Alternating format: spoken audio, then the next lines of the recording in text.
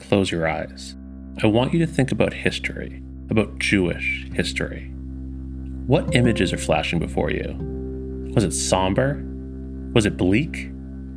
Is this really all there is when we think about Jewish history? Something's got to be missing. Okay, cue the klezmer. As almost every Iranian Jew will be able to tell you, Jews have lived in Iran for 2,700 years.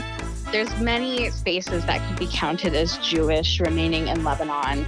Tell stories, the ones that don't get nearly enough attention.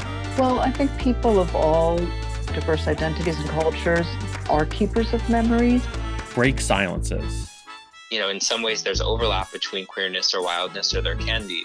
Elevate underrepresented voices. Everything for me connects around my Jewish Cuban identity in one way or another. Encourage compassion.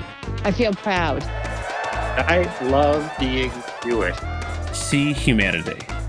She would take me to a bakery called Everages in Brooklyn.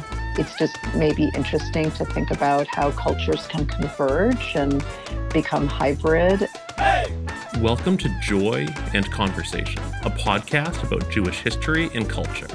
I'm Dan Osborne, and I'll be your host.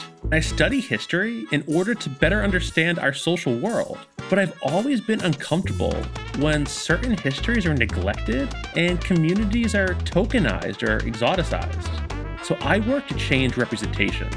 This podcast is about telling stories that deserve our attention and challenging our understanding of what it means to be Jewish. We'll talk with guests who will share their expertise and generosity of spirit. So listen, learn, share in our curiosity, and bring your own.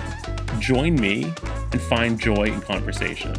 Because, well, it's a mitzvah. So, Yalla, let's learn together. Subscribe and listen to the Joy and Conversation podcast on Apple, Google, or Spotify.